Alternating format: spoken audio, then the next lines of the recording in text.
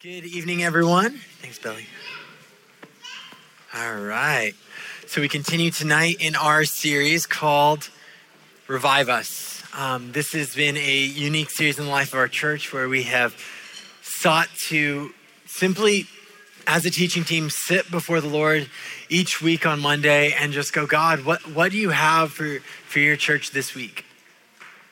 And each week, there's just another lesson of what it means to live in intimacy with God that we have been experiencing. But there's been some themes that have started to emerge as the weeks of the series has kind of progressed, as the Spirit's been kind of leading. And it's been really exciting, especially on this theme that our journey with Jesus is meant to be a long obedience in the same direction. Now that concept, a long obedience in the same direction, we've talked about this, it's quite countercultural. It feels borderline unnatural in a world that prizes speed, personal choice, and fluid direction, right? But you see, tonight, we're gonna focus in on one of those three pieces. I believe the Lord was putting in my heart to focus in on that concept of obedience. Now, I know that is not a trending word on social media at any point in the last 20 years that social media has been around. It hasn't been around that long. 15 years, I don't know, whenever MySpace started. Anyway, never trended. MySpace all the way to TikTok. Obedience has never been something that's been like, oh man, that's so cool. I want to watch obedience videos. Now, a few weeks ago, I talked about, kind of connected this topic, that my father-in-law and I had been excavating a tree from my backyard, and my body, I am happy to report, healed yesterday morning from that task. It was a ton of work. Thankfully, my 60-something-year-old father-in-law is ready to tackle large tasks with me. So now here's the thing. We knew it was gonna be a huge undertaking. It was an 8-year-old oak. We didn't even know how the root structure was going to operate. We just knew it was going to be a lot of work. Now, we also knew that what was needed is that root structure, the entire tree needed to be removed no matter how difficult it was gonna be for us. Now, we could have taken an easier route and gone, it's not that bad, right? I mean, let's just spruce it up a little bit. Let's just get the hedges out and we're just gonna trim down the branches, rake up some leaves, call it a day. No, our goal was to remove the entire root structure that was deep beneath, no matter what it was gonna cost. Nothing less would do. Now, when it comes to our spiritual lives, when we think of a life of flourishing, we so easily focus our energy on branch modification, on sprucing it up a little bit. But you see, Jesus has always had in mind that real life happens, real life of flourishing occurs when he deals with the root structure underneath. Now, there are two different methods by which we, in our human attempts to cut branches on our own, to flourish on our own terms. We utilize two different tools. We either utilize the tool of license or legalism. Now, I'll define both of those. License is the belief that I can do whatever I want. Either God wouldn't ask me to do anything I don't want to do. He wouldn't desire for me to change my thoughts unless I want to. Or maybe he does, but I don't really care. The other version is legalism. The belief that if I just work hard enough, if I keep all the right rules, if I do all the right things, then I'm gonna be impressive to God and I'm gonna be impressive to other people. Now, me, Danny, as a person, I can so easily bounce between both of those like in the same day, right? I mean, in one moment, I'm like, God would never ask me to surrender my wants and my dreams. And then the next moment, if I just try harder, then I can vanquish all my struggles on my own. But here's the problem. I'm just chilling up top, attacking branches, thinking that will make me have a life of flourishing. Now, God has been revealing both of these tendencies to me in my own heart recently, and it's been both terrifying and freeing as I've been coming to him in a space of confession and repentance.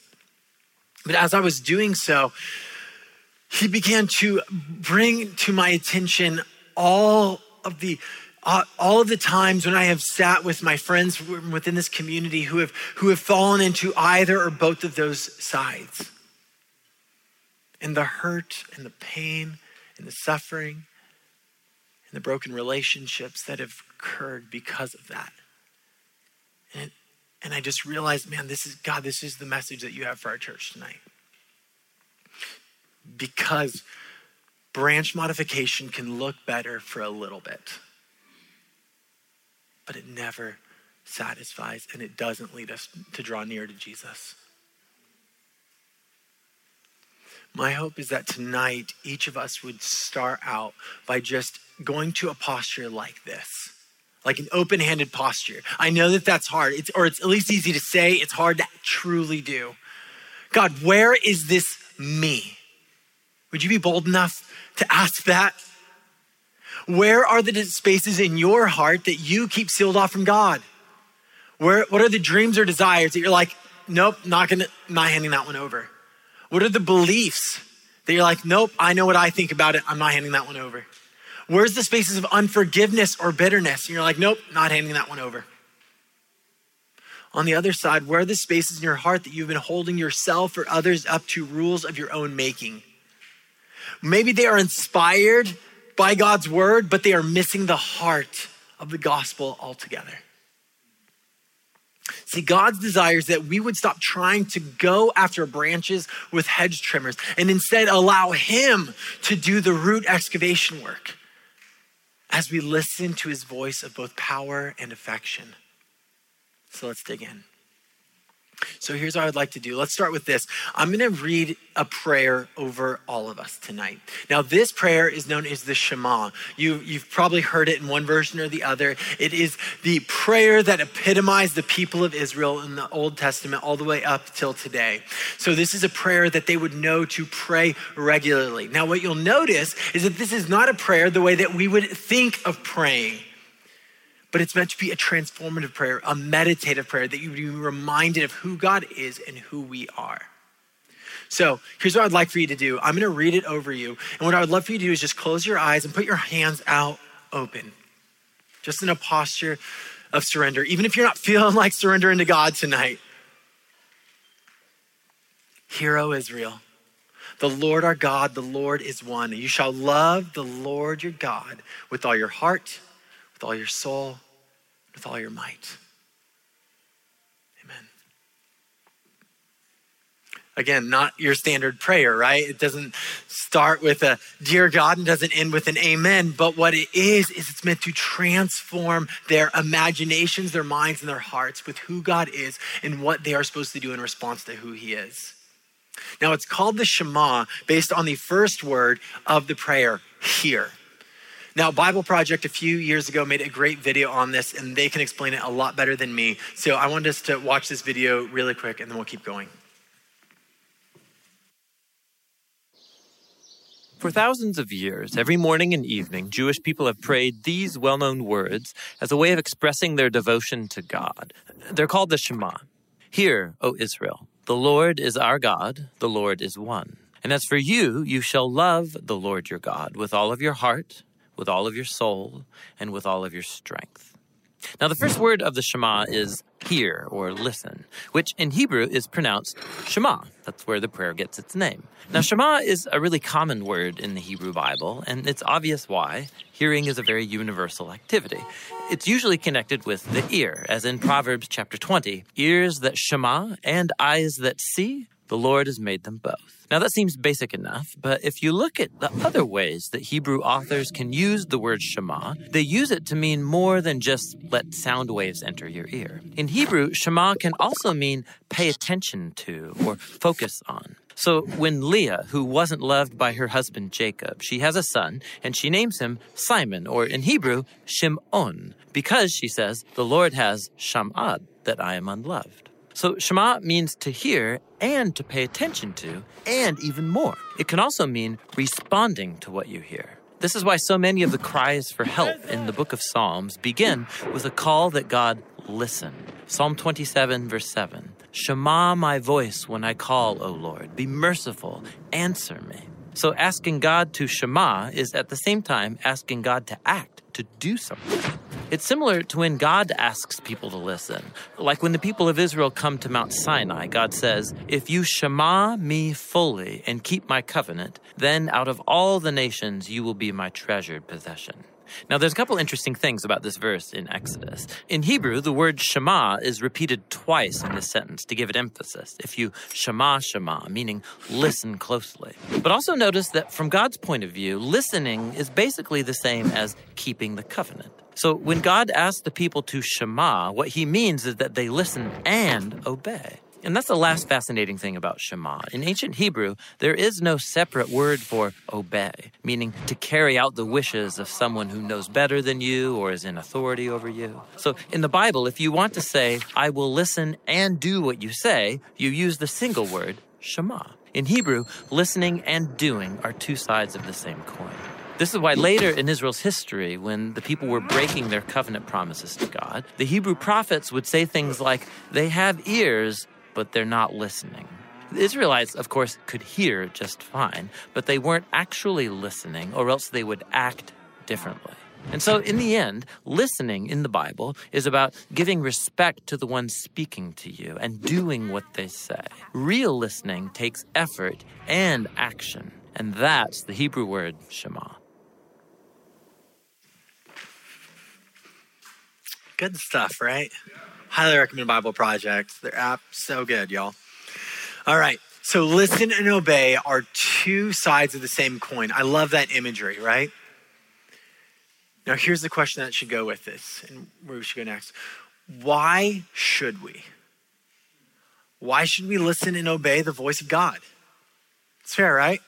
The reality is that we humans don't typically listen and obey God because we have trust issues with him. Now, when you have trust issues with someone, there's typically two reasons, like you could boil it down to two reasons why you lack trust for someone. You either doubt their intentions, their goodness towards you. Think of somebody who tells you to go do something, but it was selfishly said, or it's going to end up in your getting hurt, or they're foolish.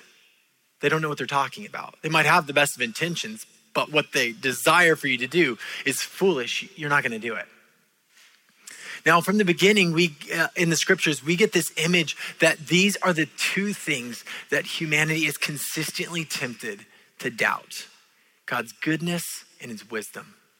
In the garden, the serpent tells the woman, Genesis chapter 3, verse 5, starts it this way.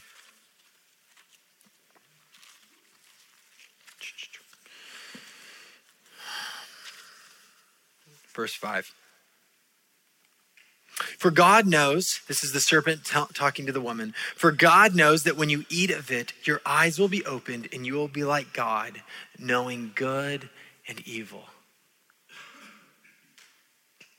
Don't you get this image that in the beginning, the serpent is tempting the woman to say, God isn't for you. He's out for himself. He isn't looking towards what would be good for you. You will be like God. He knows that about you.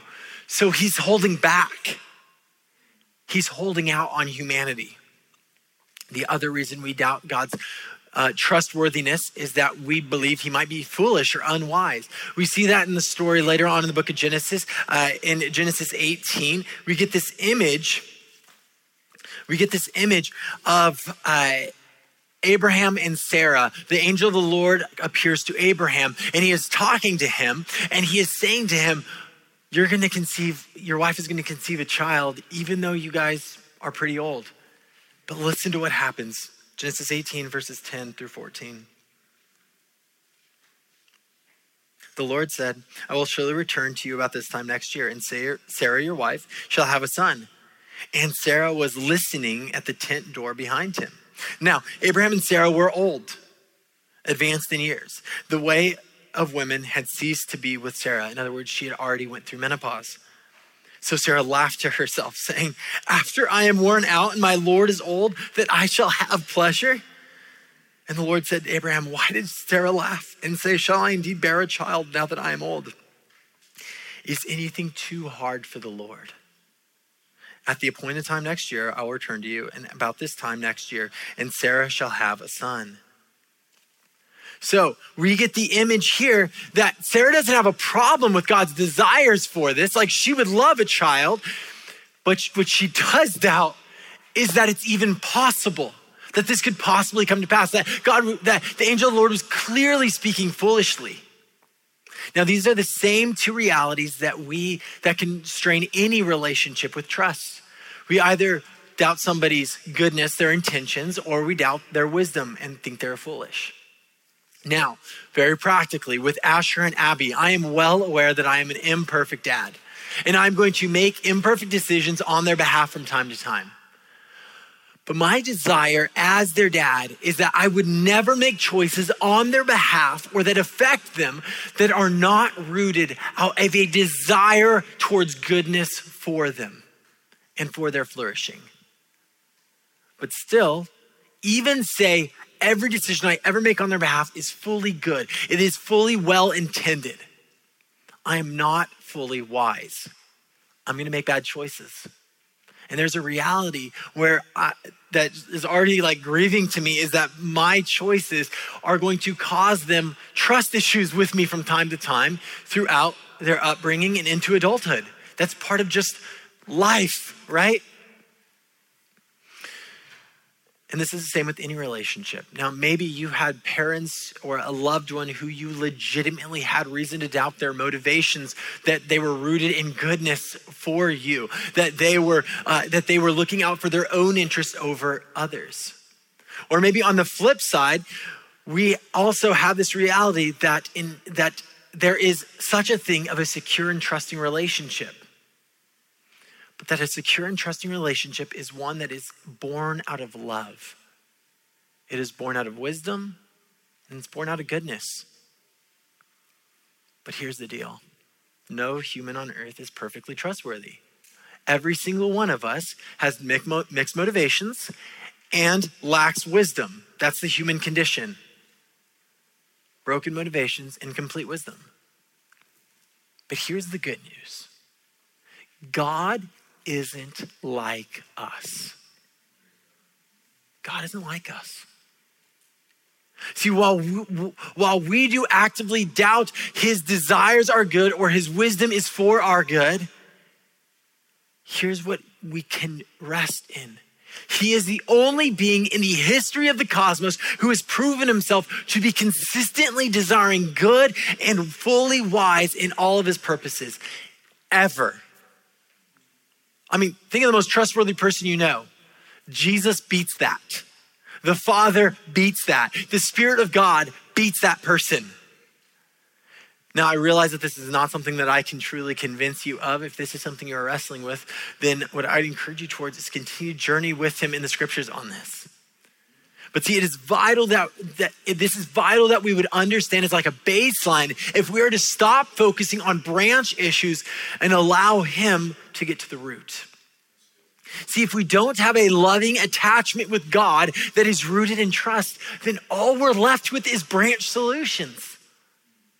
Trying to fix ourselves, listening to the wisdom of our deceptive hearts and our broken culture, looking to other humans for the connection and purpose and validation that only God can truly satisfy.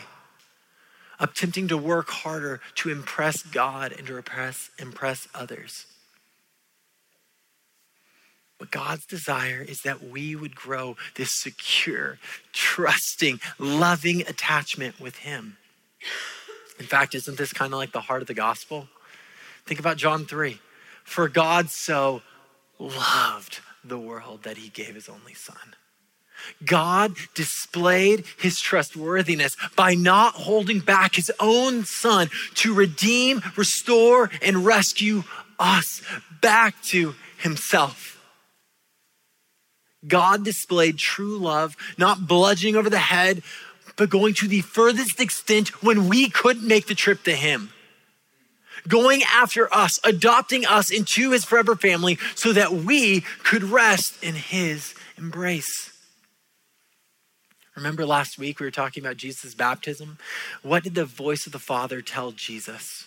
You are my beloved Son, in whom I am well pleased. We have been adopted with the full rights of sonship. Adopted as sons and daughters to the King. You are beloved. To be beloved is to be uniquely loved. I'll say that again. Maybe you don't believe this. You are beloved. Whether you feel like you are worthy of that or not, the reality is you're not. Neither am I. But that's what he says anyway. You are beloved. You are beloved. You are secure and you are safe if you have been adopted into his family. If you know the risen Jesus, then this is the truest thing about you. Legitimately, the truest thing about you is you are loved by God. See, just as Jesus was fully known and safe and secure, even in the darkest moments of his life and in all of existence, this same relationship was purchased with Jesus' body for you and for me. See, if God has pursued your heart, or if he is actively, even right now, pursuing your heart to bring you into his family, which, by the way, by virtue of you being here tonight, I have to believe that that's what God's been up to in your life. This is what he desires to do. He wants you for his family. He wants you to experience a secure, trusting, and loving attachment with him. Ali and I both had to do a decent amount of learning as we were in the adoption process for Asher a few years ago on the importance of attachment. Ali, her degree's in social work, so she already had done a lot of this legwork. But for me, it was a lot of learning about what secure attachments look like between a parent and a child. And it's more important than I could have ever comprehended, and it was so helpful. Now, recently, for Ali and I, we have begun to do the hard work of learning and growing in a healthier attachment with one another based on the same principles. The principle, or the theory is called attachment theory. Now, there are a ton of great resources to attachment theory by Christian counselors. It's pretty fascinating stuff. But here's like the cliffiest Cliff Notes version of it. There are 4 attachment styles, and we each have an attachment style towards everyone we interact with. We either have a secure attachment, which is trustful and love. We can have an anxious attachment, which is insecure and sensitive. We can have a disorganized attachment style, which is insecure and inconsistent, or an avoidant attachment style, which is insecure and detached. Now, we have one of these with each person we interact with on a regular basis, and they have one towards us. We also have a version of an attachment style in the way we relate to God. Now, which attachment style do you believe that you have with God? Secure, anxious, disorganized, avoidant? Now, guess which one God desires for you to live in? There's a correct answer to this question. See, it's only from a secure attachment with God that the word Shema, to listen and obey, makes any sense at all. Now, what kind of attachment do you believe God has towards you?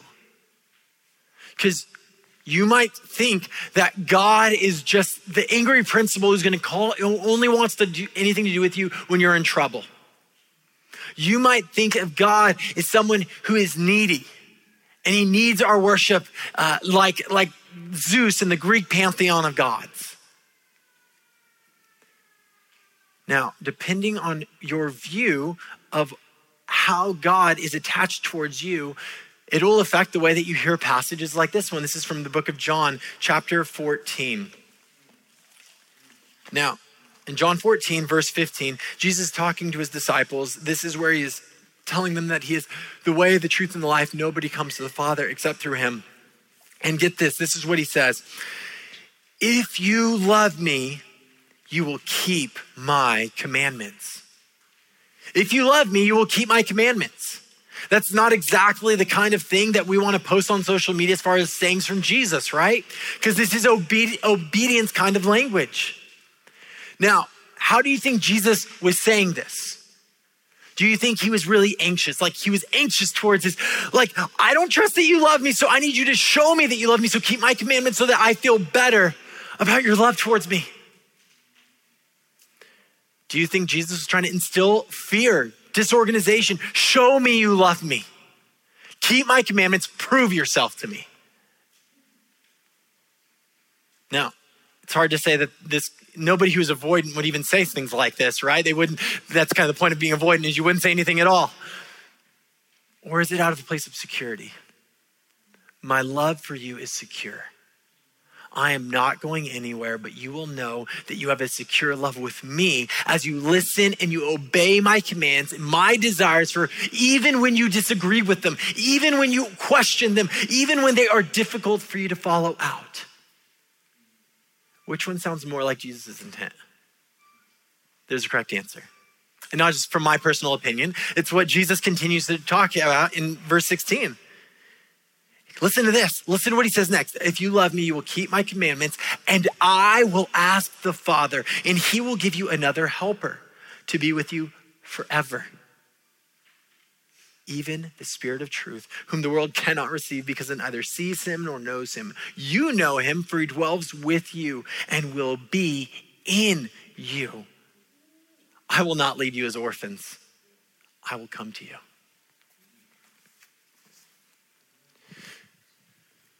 In the epistles, Paul writes that the Holy Spirit is a seal of your salvation. Is there any greater mark of our security with God than the Spirit of God who rests within you if you are adopted into his family? The answer is no, there isn't. Like that is literally the most secure thing. Not based on how good you did today on your Christian checklist. It is resting in the security that you are loved, secure, and safe in him. See, God's desire is that we would be secure in his love and that we would live as loved. He wants you to know that by the power of the Spirit, he isn't going anywhere. He is with you always to the end of the age. His desire is that you would live in that love, that you would rest in a secure attachment with him, and that if you are living in that love, you will listen and obey his voice. Even when it's different than what you naturally think, especially then. I mean, the concept of obedience you're never obedient when somebody says something like, hey, do you want to go get a chocolate bar? And you're like, yeah, I would love to go get a chocolate. Like that's not being obedient. That's getting a chocolate bar, right? Like obedience is when you don't wanna and you go like this. Your wisdom over mine, your goodness over mine. See, it's only out of this secure attachment that we can be bold enough to pray what the psalmist prays in Psalm 139. Search me, O God, and know my heart. Try me, know my thoughts. See if there be any grievous way in me and lead me in the way everlasting. This is a prayer from a place of security. God, I know you're not going to reject me. I know you're not looking to beat me over the head. I know that you are not looking for me for validation. So Lord, because I am secure with you, would you search me? Would you know everything? Would you look at the root structure and find the little crevices that I'm unaware of?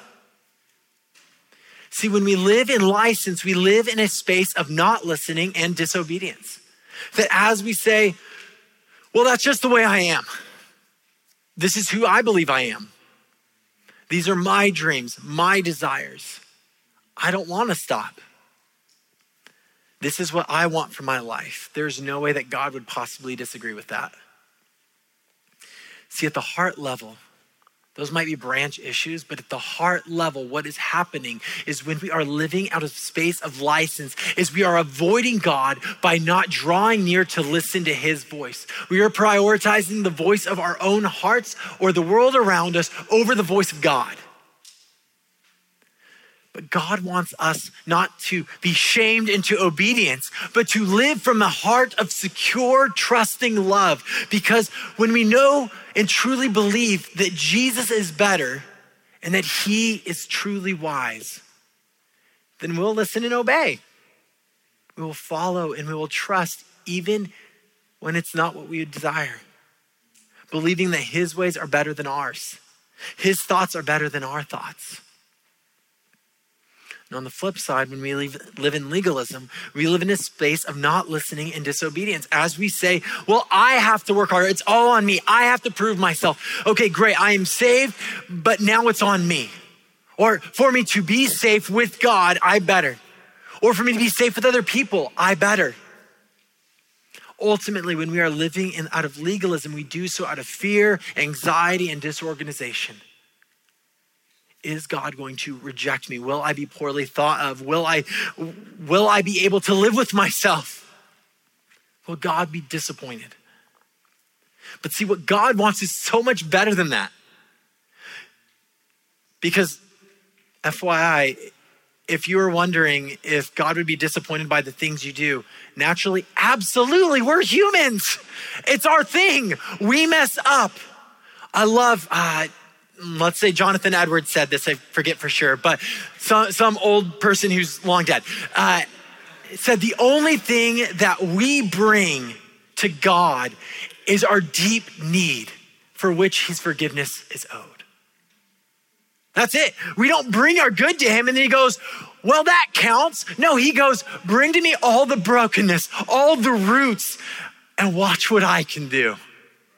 Anything else just cheapens the gift. But you see, whether we live out of legalism or license, either option is just hacking away at the branches, going at life on our own terms.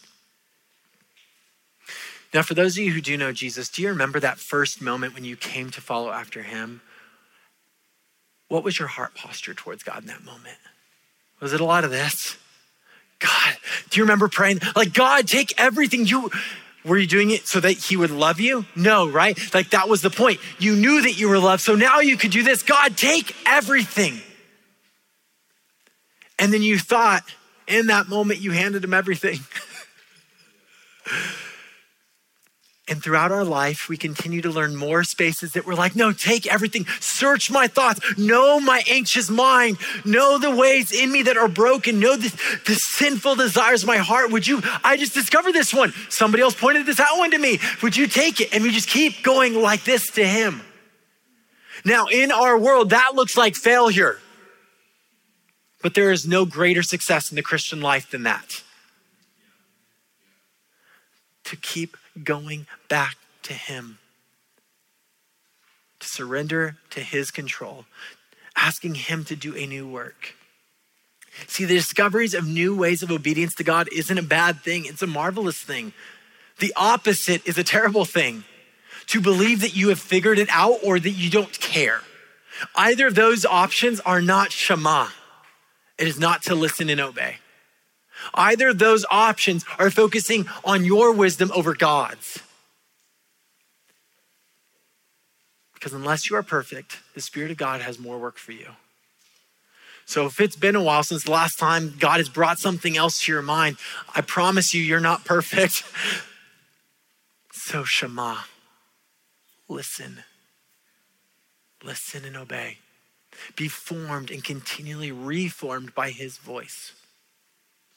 See, the beauty of the Shema prayer is that it was meant to be a formative prayer. That is, they meditated on, okay, God is whole, he is complete, he is one. And now he asked for the whole me to love him based on who he is. It reminded the people of Israel of who they were, what they were called to do, and whose they were. See, when you are reminded of who the God is who loves you, you will know how to Shema. You will know how to listen and obey. And that's really good news, isn't it? Now, we're going to transition into a time of engaging together in the spiritual rhythm known as guided prayer. So I'm going to go ahead and invite the band to head on up.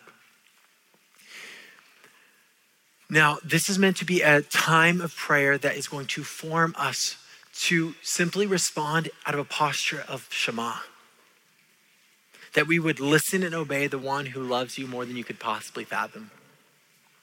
See, as the Shema was a vital formative prayer for the nation of Israel, Jesus gave his followers a formative prayer as well to remind them of who they are, whose they are, and how they are called to respond. We know it today as the Lord's Prayer. Now, maybe you grew up in a faith tradition where it was prayed regularly, maybe you didn't even know why. But tonight, what we're going to do is go to the heart of why this matters. That it would be a transformative prayer. That it would be a formative prayer. That it would renew our hearts and our minds to be guided by the loving Father who calls us to listen and obey. In Matthew chapter 6, he says, pray then like this, our Father in heaven, hallowed be your name, your kingdom come, your will be done on earth as it is in heaven. Give us this day our daily bread. Forgive us our debts as we also have forgiven our debtors. And lead us not into temptation, but deliver us from the evil one. See that first line, our Father. I love this. Did you get that first part? He didn't start it with my Father, our Father. This is meant for the community of God to be formed. But he's a father. First and foremost, he's a father. I don't know what kind of relationship you had with your earthly dad, but here's what I do know with the way we are called to relate to our heavenly Father. It is meant to be one that puts whatever great or terrible relationship you have with your earthly dad to shame. Because he is secure and loving, fully good, fully for you, and fully wise. Nothing foolish about him. And it's out of that, as we know that he is our Father, that we are brought to safety, and that we have safety when we listen and obey his voice. He is safe, he is secure, he is loving. In fact, his name, according to this, is hallowed. It's holy. It is set apart. In other words, there is nothing like our Father. Now, Jesus gave us this prayer to help transform our thinking about God and to keep in mind our dependence on him. We cannot bring his kingdom about apart from him. We need him for daily bread, for forgiveness, and for deliverance from the test of the evil one. Now, this prayer is not meant to just be a religious ritual, but a blueprint for the heart of God that we could draw near to him each and every day. That this prayer would be an anchor to the one who calls us to Shema. So tonight we thought it would be helpful to pray through this prayer as a spiritual rhythm together. So I'm going to ask Lauren to come forward and to lead this time.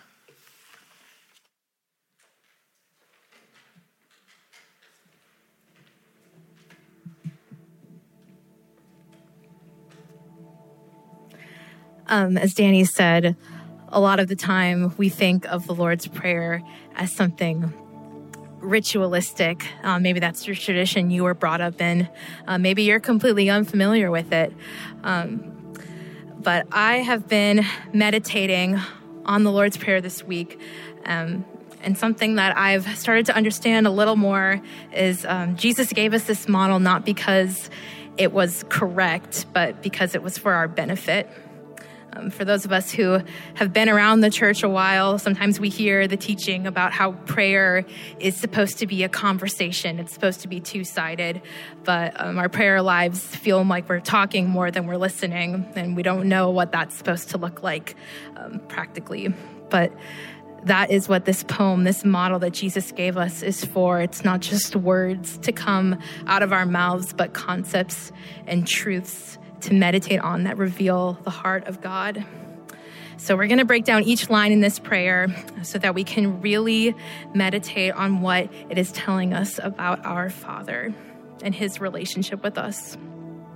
And the hope for all of us is that through letting these truths marinate in our hearts, that God would reveal himself to us, whether it is something very specific to our lives right now or simply just more insight into his character and his love for you. So make yourself comfortable, whatever posture you would like to take to pray. Take a few moments now, close your eyes.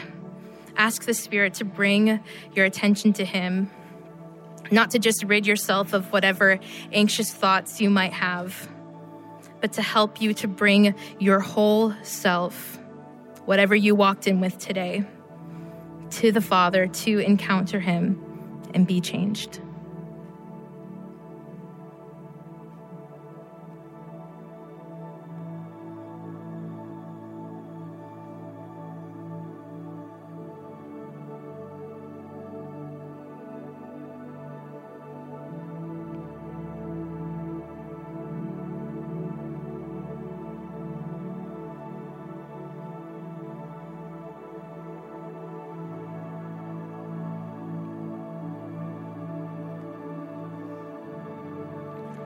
Our Father in heaven, hallowed be your name.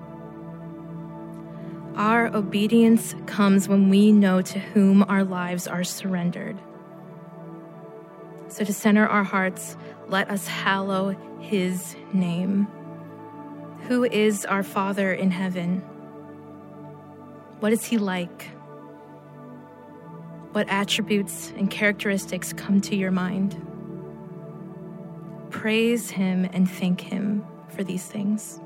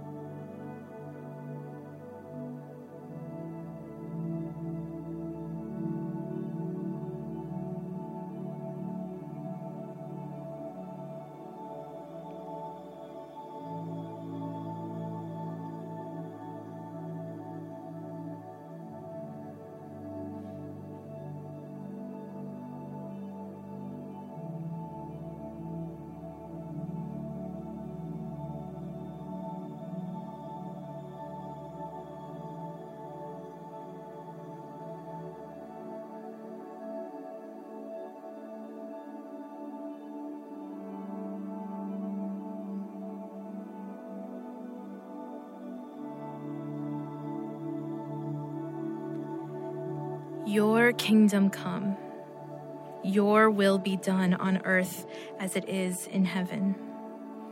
When Jesus came to earth, he created a way through himself and now through us for the kingdom of God to invade the kingdoms that we have set up for ourselves. What does his kingdom look like? What things in our own kingdoms are contrary to his? What idols rule in our kingdoms over him? Let us surrender our kingdoms and ask his to overcome.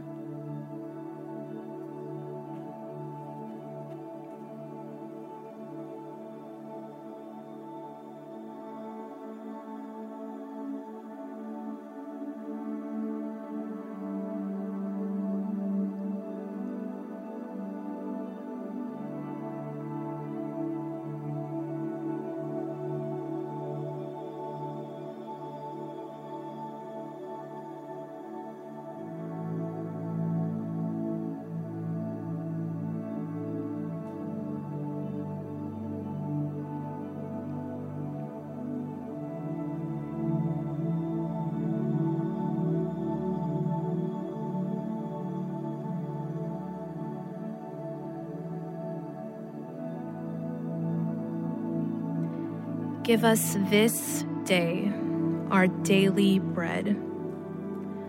What things do we need today, right now? Are they practical and physical? Are they emotional or spiritual? Whatever our needs are, our Father wants to provide them for us. So let us ask him for them now.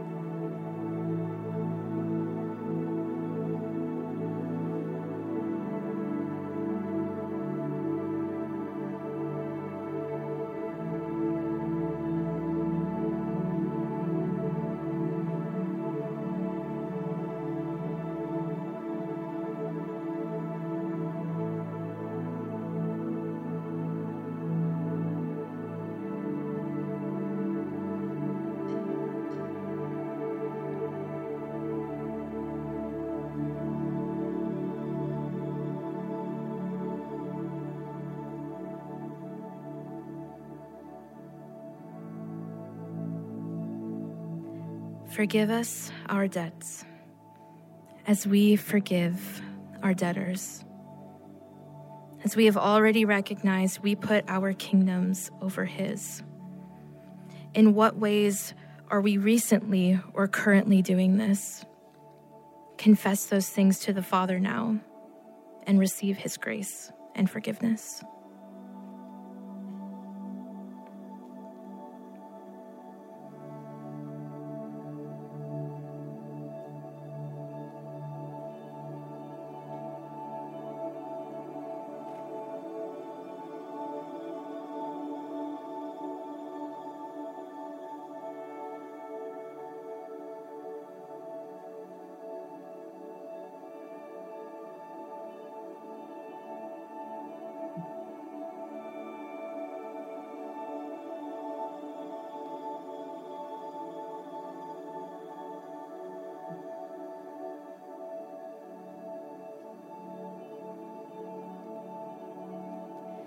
Is there any bitterness or resentment that we are holding on to? Is there anger in which we feel justified because we are hurt? Just as the Father so graciously forgives us every day, through his Spirit, we are asked to extend that grace to others, whether or not we think they deserve it, or whether or not they have even apologized. Let's ask the Spirit to give us the power to forgive them in our hearts.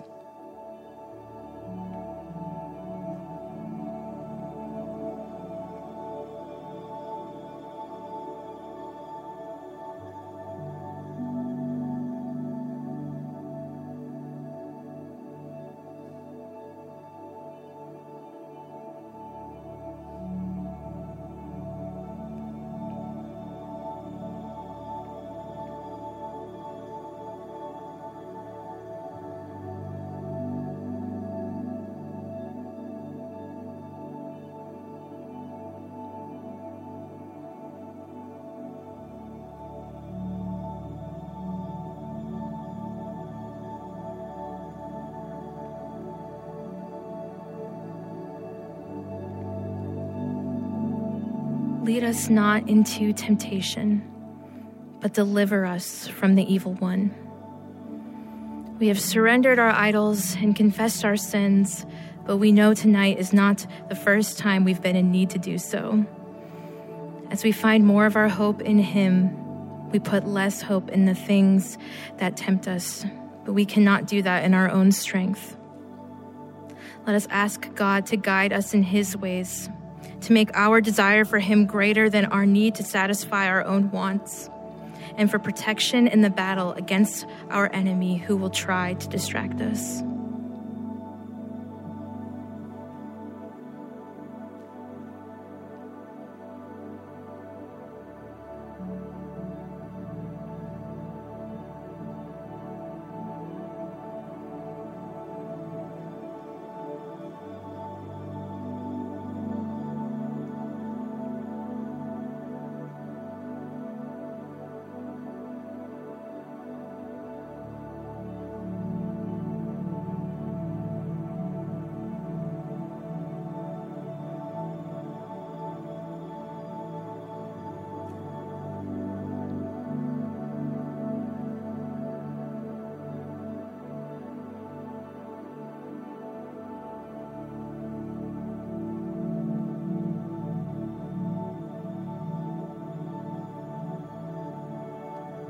For yours is the kingdom and the power and the glory forever.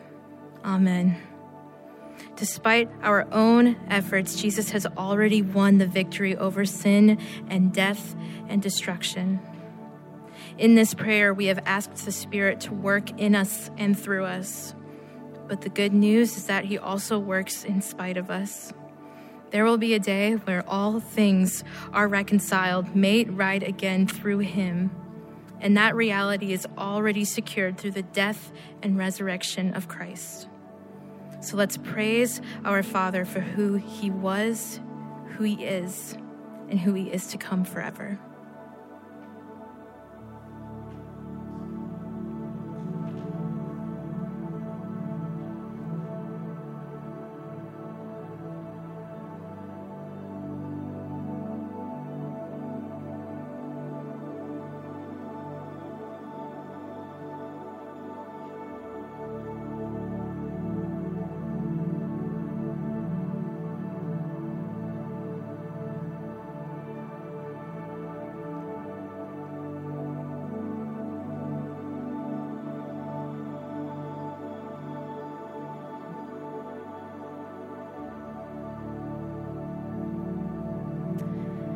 So now, with keeping in mind everything that the Lord has shown and revealed us tonight, would you stand? We're all going to recite the Lord's Prayer together. Our Father in heaven, hallowed be your name. Your kingdom come, done, on earth as it is in heaven. Give us this day our daily bread. Forgive us our debts, as we forgive our debtors. And do not lead us into temptation, but deliver us from the evil one. For yours is the kingdom and the power and the glory forever. Amen. Amen, church.